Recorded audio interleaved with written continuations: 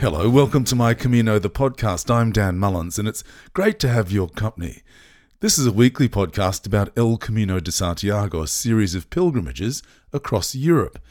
You might decide to walk the Camino Frances, the most popular route from Saint-Jean-Pied-de-Port in France over the Pyrenees to Santiago de Compostela in northwest Spain. It's about 800 kilometres or 500 miles. And in Australia, we say it's a bloody long way. Or you can walk the Camino Norte along the north coast of Spain, the Camino Portuguese. There are 3 Caminos to choose from in Portugal. The Camino Madrid, maybe, from Madrid to Santiago de Compostela. You choose. And remember, it's your Camino. Do it how you like. And trust me, it will be a magical experience, and you may just find yourself being lured back for Camino after Camino. There are so many places and moments to celebrate on the Camino.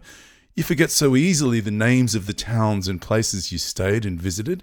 And when I walked a short Camino with my family late last year, I was walking out of Palais del Rey, told my sons they'd happen upon a cafe that day, and the decor will inspire them to buy a beer. And they were to wait for me there.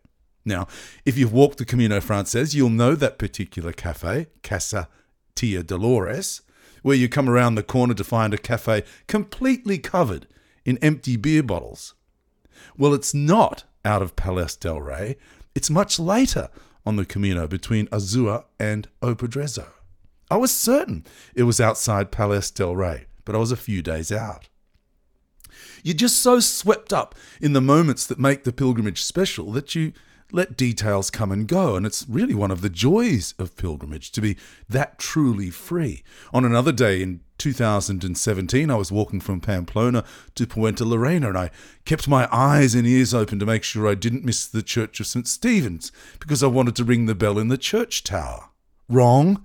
It was the day before, between Zubiri and Pamplona. We're so fortunate to have the resources and good health to be able to undertake this wonderful adventure, an adventure on foot and in our hearts. The chance to reboot with the blessing of one of Christ's 12 apostles, the chance to start afresh and to reflect, to take this better self back to those we love, to our communities, to give something back because we've taken so much in, to be more patient, more kind, more understanding, more generous. Don't waste it. Make the most of it. There are only so many days, weeks, months, and years we have to experience the joys of life. Well, one of the joys of life, in my life, is reading. And my quote this week is from the Dr. Seuss book, I Can Read With My Eyes Wide Shut. The more that you read, the more things you will know. The more that you learn, the more places you'll go. My guest this week walked the Camino last October, and he did so to experience the trip of a lifetime and to raise funds for a very special cause. Peter Griffiths is on the line. Welcome, Pilgrim. Hi, Dan. How are you? I'm really well. Tell us about how you heard about the Camino. Take us back. I actually think the first time I heard about it, the charity you mentioned, Room to Read, I got involved with it in 2012. And at my first meeting, I was told about a guy that was walking the Camino Frances, and he was doing the whole thing, and he raised some astronomical amount of money. And at the time, I thought, wow, what an amazing thing to do. But the idea of 800 kilometers was sort of, yeah, okay, that's for super fit people. That's not for me. So I kind of heard about it. It was in, but certainly not as a way, not in any way thinking I'd be doing it. But then for a few years, I'd wanted to do, a significant thing to raise money for Room to Read. And back in 2019, I had this idea about the Camino. Again, dismissed it thinking, don't be stupid, I can't walk 800 kilometers. And then it kind of stayed in my brain. And a few months later, I decided, well, let's give it a go. So tell us about the Camino itself. Where did you start? You say you walked 800 kilometres. I'm assuming you did the Camino Frances in October. Tell us all about it. That's right. The first surprise for me was after I decided I was going to do it, my wife and I had dinner one night with some good friends of ours. And my mate Bobson, he said he would do it with me, which I was kind of a bit surprised at. And I said, it's 800 kilometers. And he said, yep. So, and he got put back a bit because of COVID, obviously. So anyway, we flew into France in late August last year.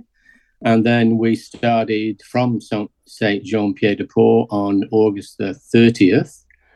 And the one thing we did then, which I think was the best advice I got prior to the Camino, was because my first thought was just to try and walk to Roncesvalles up and over the Pyrenees that first day.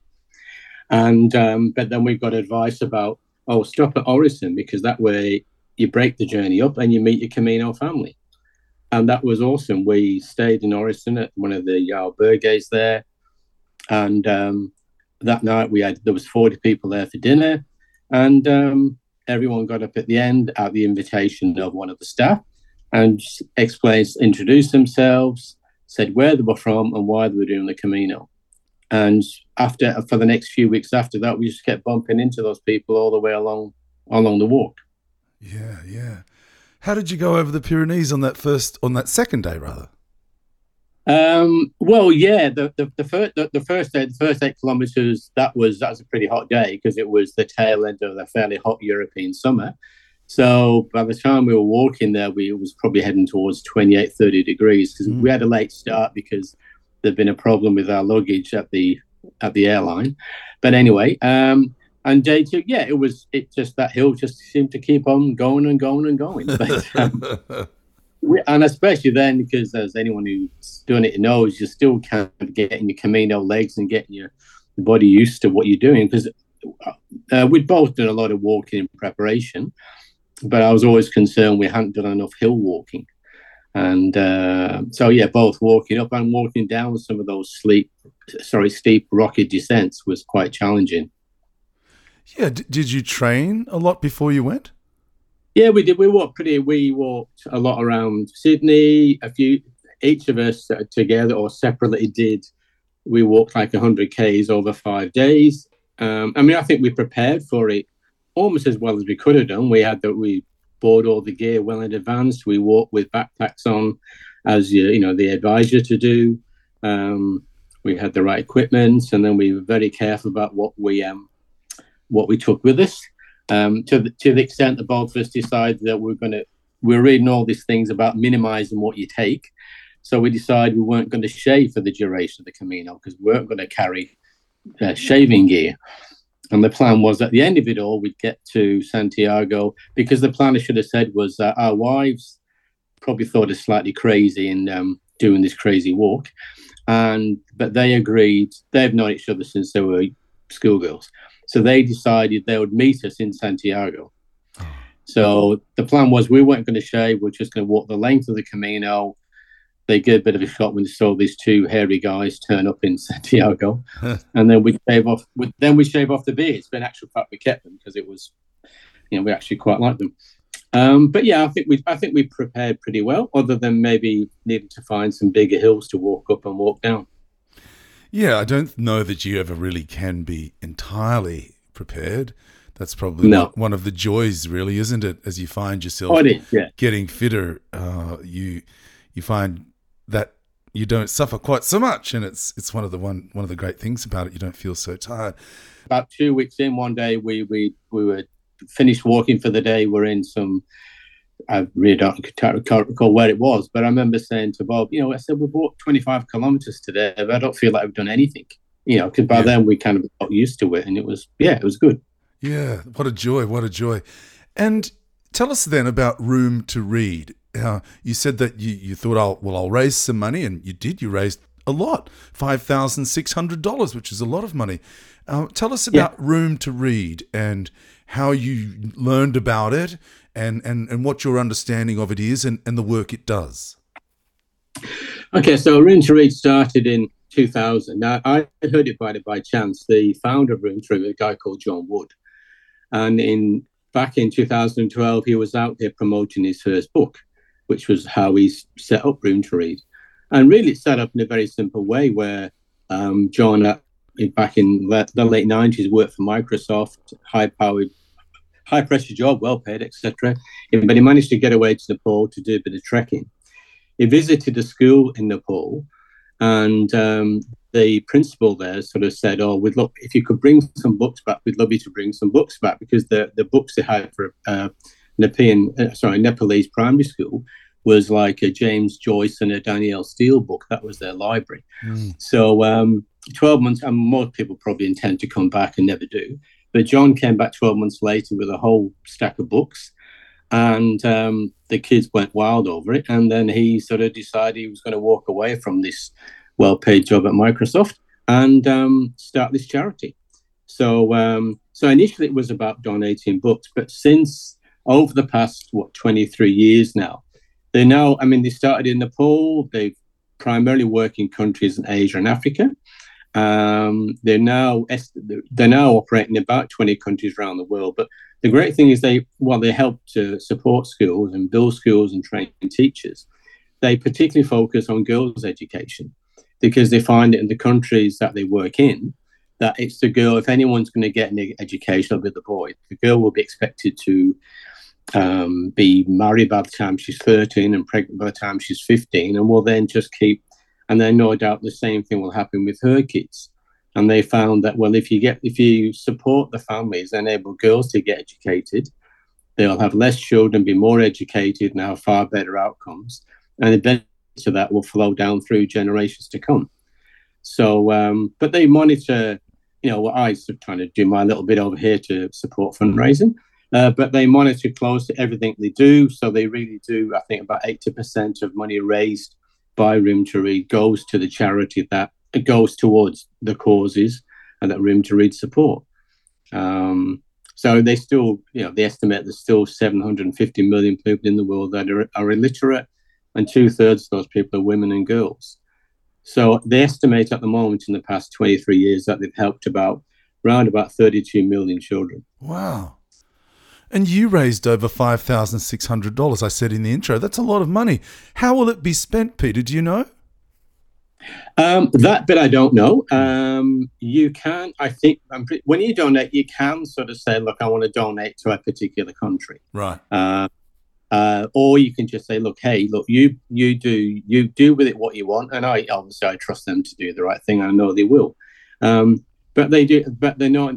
So it may go on system, because they also work, I should have said, in partnerships with local communities. It's not sort of a thing where you sponsor a particular child in a particular country. They work together. So they'll say, we've got the finances. Have you got people willing to be teachers, willing to help build schools or build libraries? And they also publish, one of the causes that the money will go to, I believe, they publish and write the published books in local languages of that particular country. And they often joke that they're probably the biggest publisher of children's books that no one's ever heard of, because they work in countries overseas primarily. So I don't know exactly where it will go, but I know it will make a difference in many people's lives. Yeah, I was touched. I went to the website to do some research, and it says, Room to Read is creating a world free from illiteracy and gender inequality. We are achieving this goal by helping children in historically low-income communities develop literacy skills and a habit of reading, and by supporting girls as they build skills to succeed in school and negotiate key life decisions. We collaborate with governments and other partner organisations to deliver positive outcomes for children at scale. There are some wonderful people in the world, aren't there, Peter? Oh, yeah, and I think John's done a hell of a job and he's for COVID sort of stopped a bit, but we used to have a wine gala every year where John would come out for, and we'd raise around about 2 million on one night. Wow. And I would go and volunteer therefore, and it was almost, it's still happening now on a lower scale, but it was an amazing night to be involved with. Yeah, and look, obviously, if any of you listeners are interested, I would encourage anyone to get involved with the charity. Yeah, roomtoread.org. I'll give the details again before the end of the interview. I talked about there people around the world being wonderful. Tell us about some of the people from all around the world that you met on the Camino. Oh, yeah. I'd listened to your podcast for a long time before I went out and did the Camino, and I'd often heard people talk about the great people you meet, but that was really, really was true. We met so many wonderful nights where we'd sit down in a bar somewhere and have dinner, and all of a sudden, 1 minute you're 3 people, the next minute you're 12, and you've got people from all over the world. So we met some wonderful characters. I mean, we met a wonderful lady from America called Bonnie. Bonnie was 75, and Bonnie, and I don't think she would dispute this, to be honest, she looked more like she'd been in your local library. And sadly, she just lost her husband 12 months back.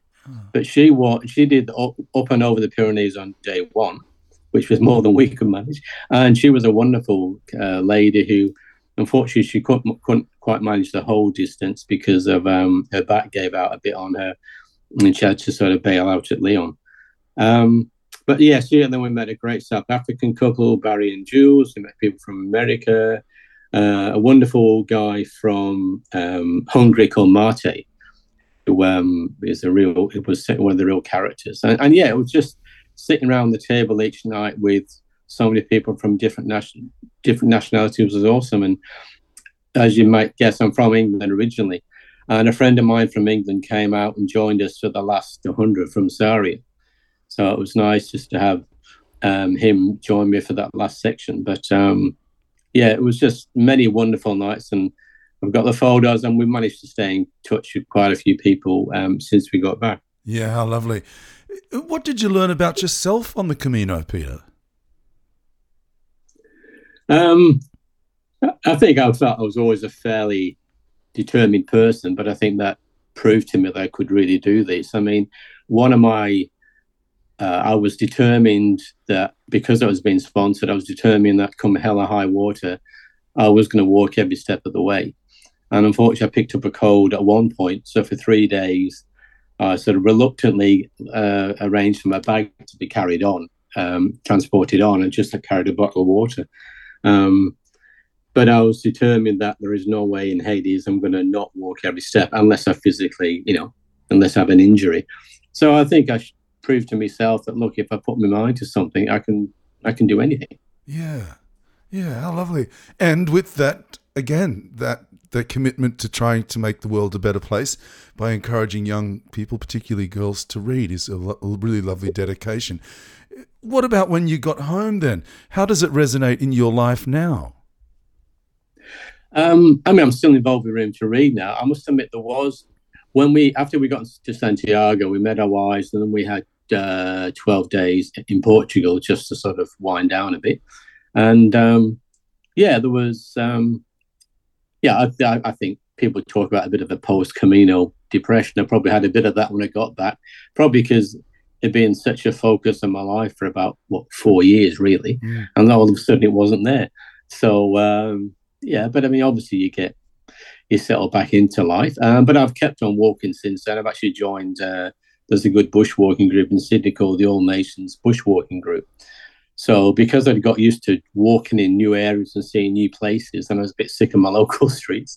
So, I'm still walking now and enjoying that, and been up and all over Sydney in the past few months. So that's been good. So Yeah. What about the walk itself? We talked about the training you did. Did you do it easily, do you think? Look, I think Bob's a bit older than me, and I think he would agree that he struggled at times. But to give me full credit, he got through it. I felt that with my training, most of the days, there was no day where I felt at the end of it, I can't go on. Often, some of those days, the last couple of kilometres, we always seem to be, the hardest in many ways. I read a quote about someone who said that to be wary about those Spanish villages with lakes, because you see them in the distance and you've got about 2 or 3 k's to go, and no matter how far you walk, they don't seem to get any closer. So, but look, I honestly felt, that I handled it pretty well, and that's what I mean. Some of the hills obviously were challenging, especially into Osabrero, which I think was probably one of my hardest days. And but yeah, I was happy. I certainly didn't sort of feel that. And even at the end of it, it was nice. Okay, it was nice not to have to get up the following day and walk another 25 kilometers, but I didn't sort of, felt full of energy at the end. So yeah. And we were lucky we were very lucky at the weather. It hardly rained at all.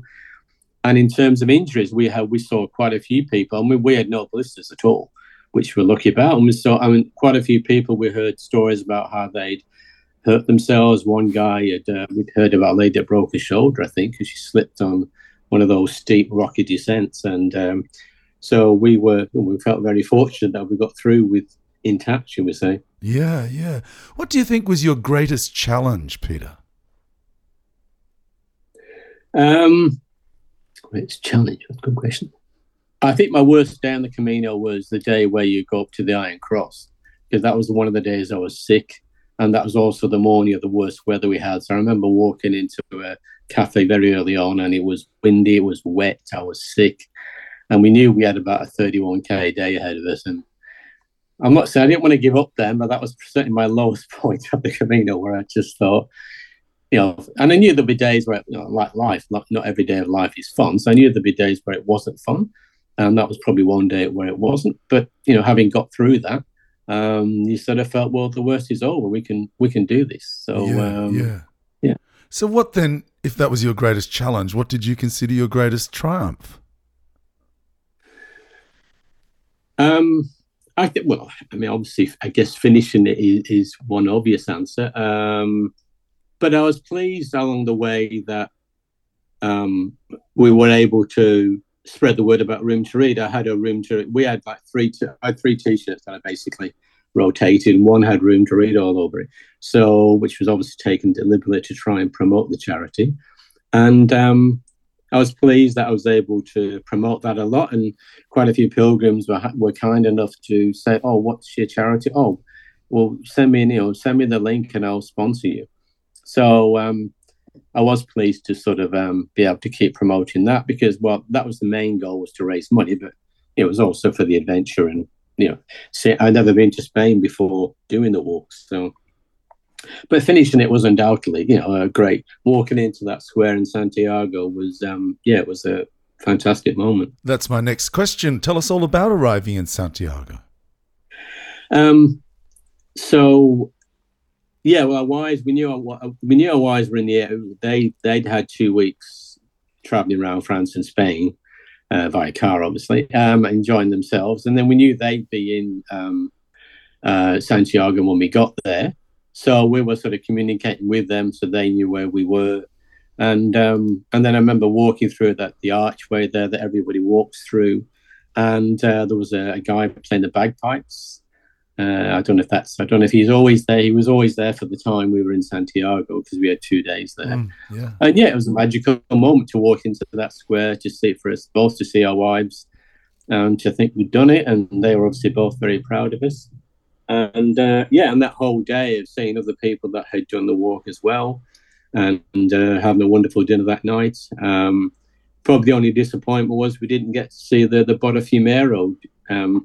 Well, we saw it in the cathedral there, but it wasn't in operation, so that was disappointing. But we knew there was a chance that could happen. So but it was a magical moment just to walk in. Even now, when I see the photos of the cathedral at Santiago, it just brings back all those memories. Yeah, I love it. I really love it. How far were you walking each day?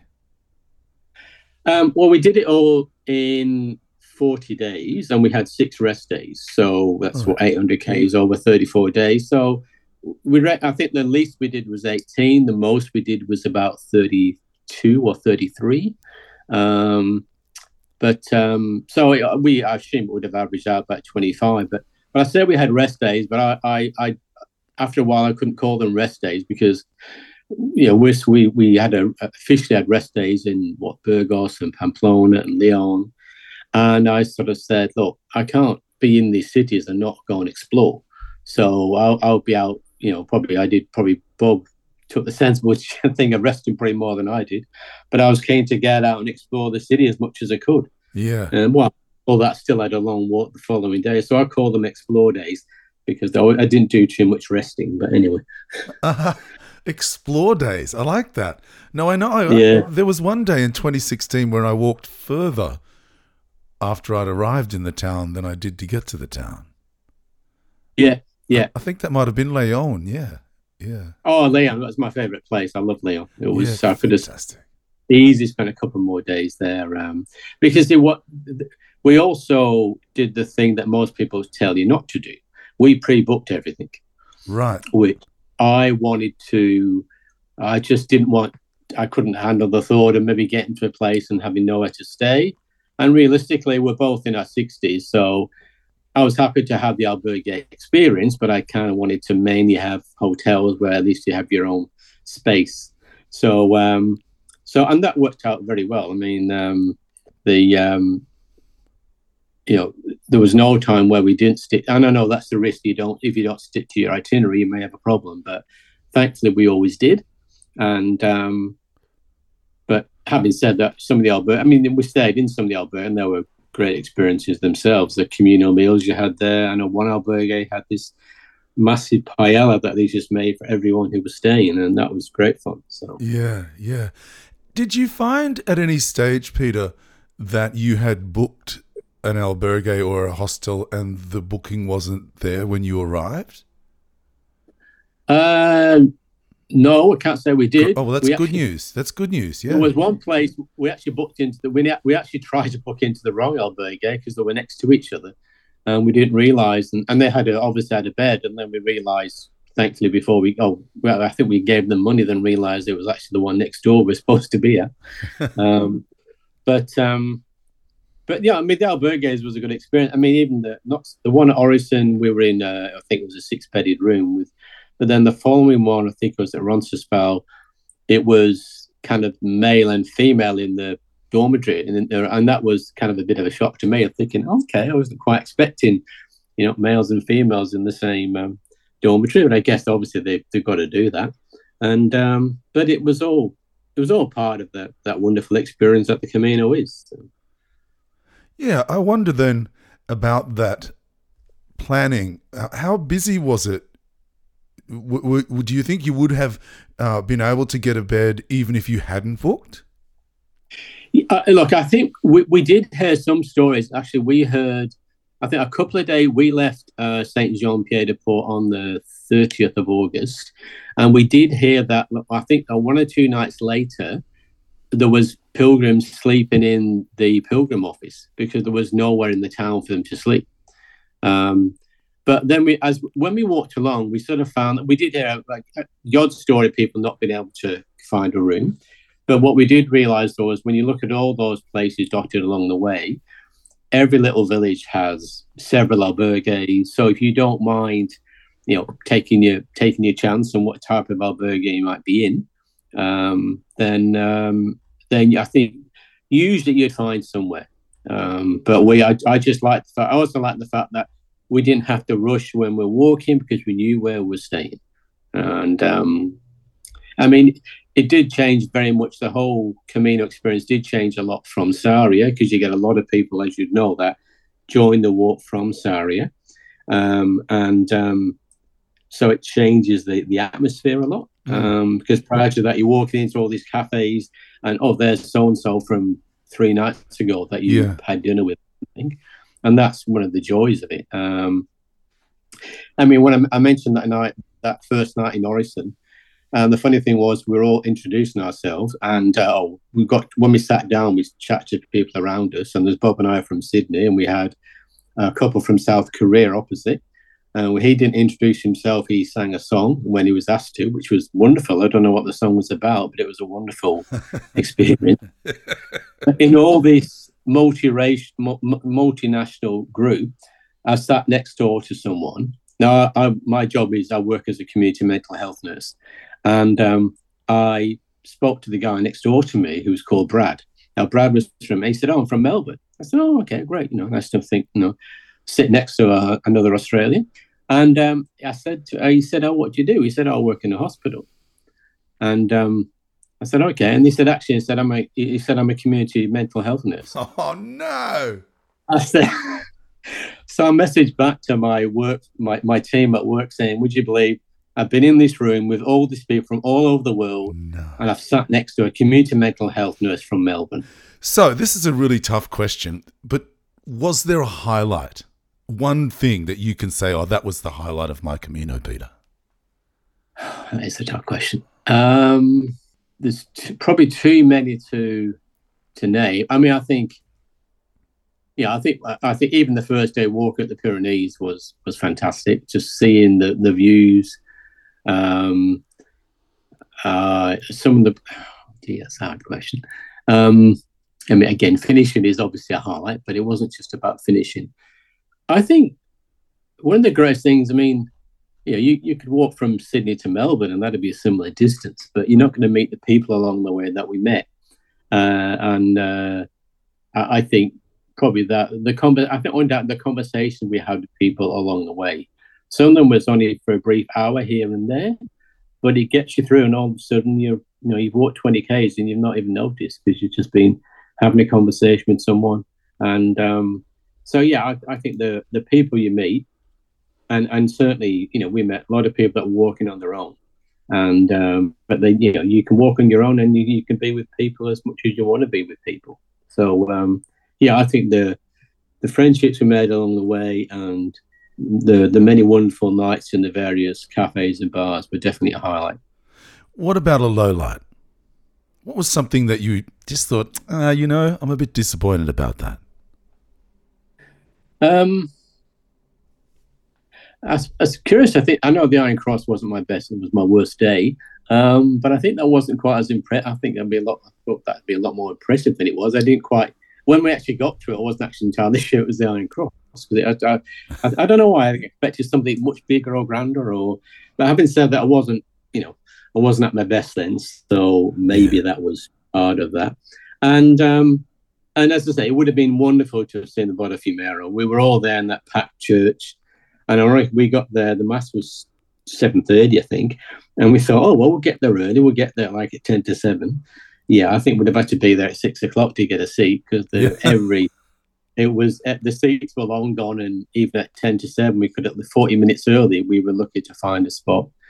The sad thing was we did actually unfortunately hear about someone that had died along the way. He'd had a heart attack. And Marte, the Hungarian guy I mentioned earlier, I think he'd walked with him, but unfortunately we heard later that he died, which was also a reminder that it's still a tough, long walk, and you've got to. I mean, I'm not quite sure what led to his death, but undoubtedly, if you prepare properly and you're in good health and you take your time. I mean, there was a lady called Marg from Queensland who we met, and she was struggling a fair bit early on. She had problems with her foot, I think, and knee, and at one point she was certainly, I think, about to give up, but she made it. She finished it. It was well after we did, and we haven't. I've not had a chance to see her since then. But she just took her time and she got there. So everyone can do it, really. Yeah, well, I think that's one of the things, isn't it? That if you're realistic about your ability, then you're not likely to be taking risks that could potentially put your life in danger, or even not your life in danger, but trying to walk treacherous paths in after heavy rain is dangerous. So just don't do things that are going to put you in danger. Would there be something that you would have done perhaps differently? If you were to go back again, would there be something you would do differently?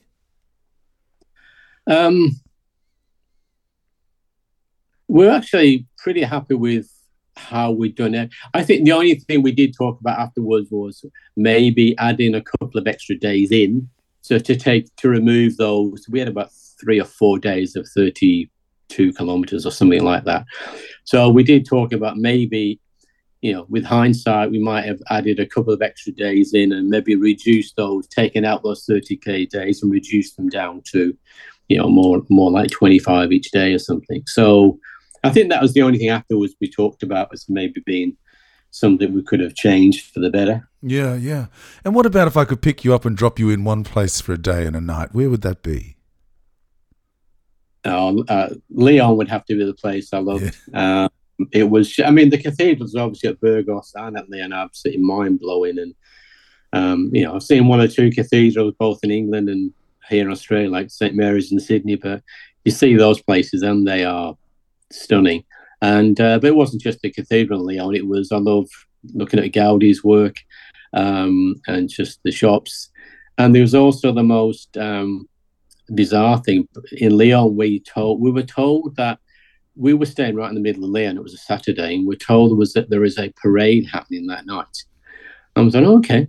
So we went out for dinner and didn't really think too much of it. And when we came out, the parade was in full swing. And it was apparently afterwards we heard they were celebrating, or it's a memorial of the life of, like celebrating the Passion of Christ, albeit it was September. And so there was a lot of these floats being held aloft by people. There must have been about 12 or 15 floats, all depicting various things to do with the Passion of Christ. Now, the thing is, the weird thing was where the floats were all carried, must have been 20 people under each float. They were all the same size. So how you get that many people of the same size? There must have been, I mean, must have needed 150 people, all of whatever height they were. They were all wearing black hoods.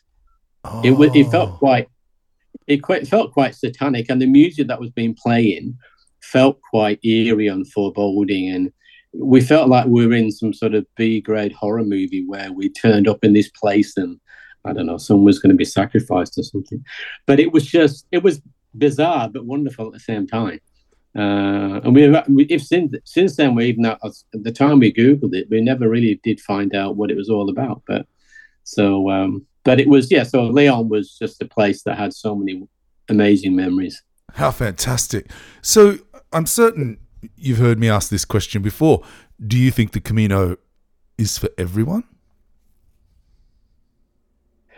I would say yes, it is, because because if you want to do the whole thing, then if you plan properly and train properly and allow time for it, you can do it. But we found there's a few people we ran into who they didn't have the time to do the whole thing. So we met a wonderful lady from America, Jane, who, from memory, she didn't have time to walk the whole thing. So we bumped into her at Albergue, and then she was flying from Lyon to Sarria, and then finishing off at the end. So, you can match it to whatever time you've got, or if you don't feel you're up to doing the whole thing, you can always just go from Sarria.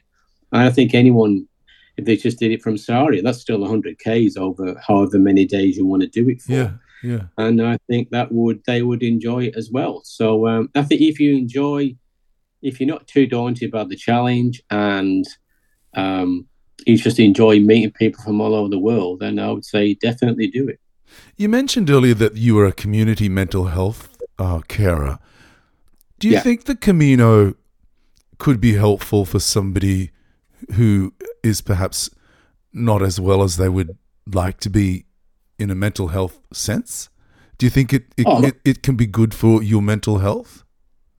Most definitely. I think having that time to be out there and either talk to people if you want to talk. If you don't want to talk, then just having time to yourself and having time to think is definitely good. I mean, we met a wonderful South African couple, Barry and Jules, they were in the Orison on the first night. And they unfortunately Barry lost his son due to long COVID. And that was, I think it was 12 months almost to the day since Barry had lost it. So they were enjoying just getting out and having time just to think. And then there was another girl whose name escapes me. But she was a 28-year-old girl who had she just had, unfortunately, a relationship breakup. She thought she was planning for a wedding to this guy. He then left her and married someone else. So she was coming out, and I know people often do this. They were wanting time away from their normal lives just to sort of think and to sort of process what had happened, and then to make plans for the rest of their lives. So it definitely would help anyone's mental health just to get out there and just to be in nature, just to walk along the way, just to be with nature and just see God's glory, really. Yeah, how fantastic. Are there more Caminos on the horizon for Peter? No, maybe, I don't know, maybe not. Actually, to be honest, I know this is not the subject of your podcast. The next walking thing I'm thinking about is something a bit different, but challenging in its own way, which is the Everest Base Camp walk. Oh, yeah. Which, not as far, but it's challenging in its own way. So that's kind of, but I don't want to spend every holiday walking either. I want to spend time with my wife and go out and to just be tourist somewhere. So Yeah, good for you. How fantastic. Well, look, I think it's wonderful what you've done. I really do. The walk is challenge enough for most of us, but to raise funds and awareness for Room to Read is a great achievement in itself. But before I let you go, tell us a Camino story. Okay, those I can tell two fairly quickly, fairly brief ones. So the Spanish people were so wonderful, and they're so keen to help us. And we did hear the story about a girl, actually the one who had the relationship breakup.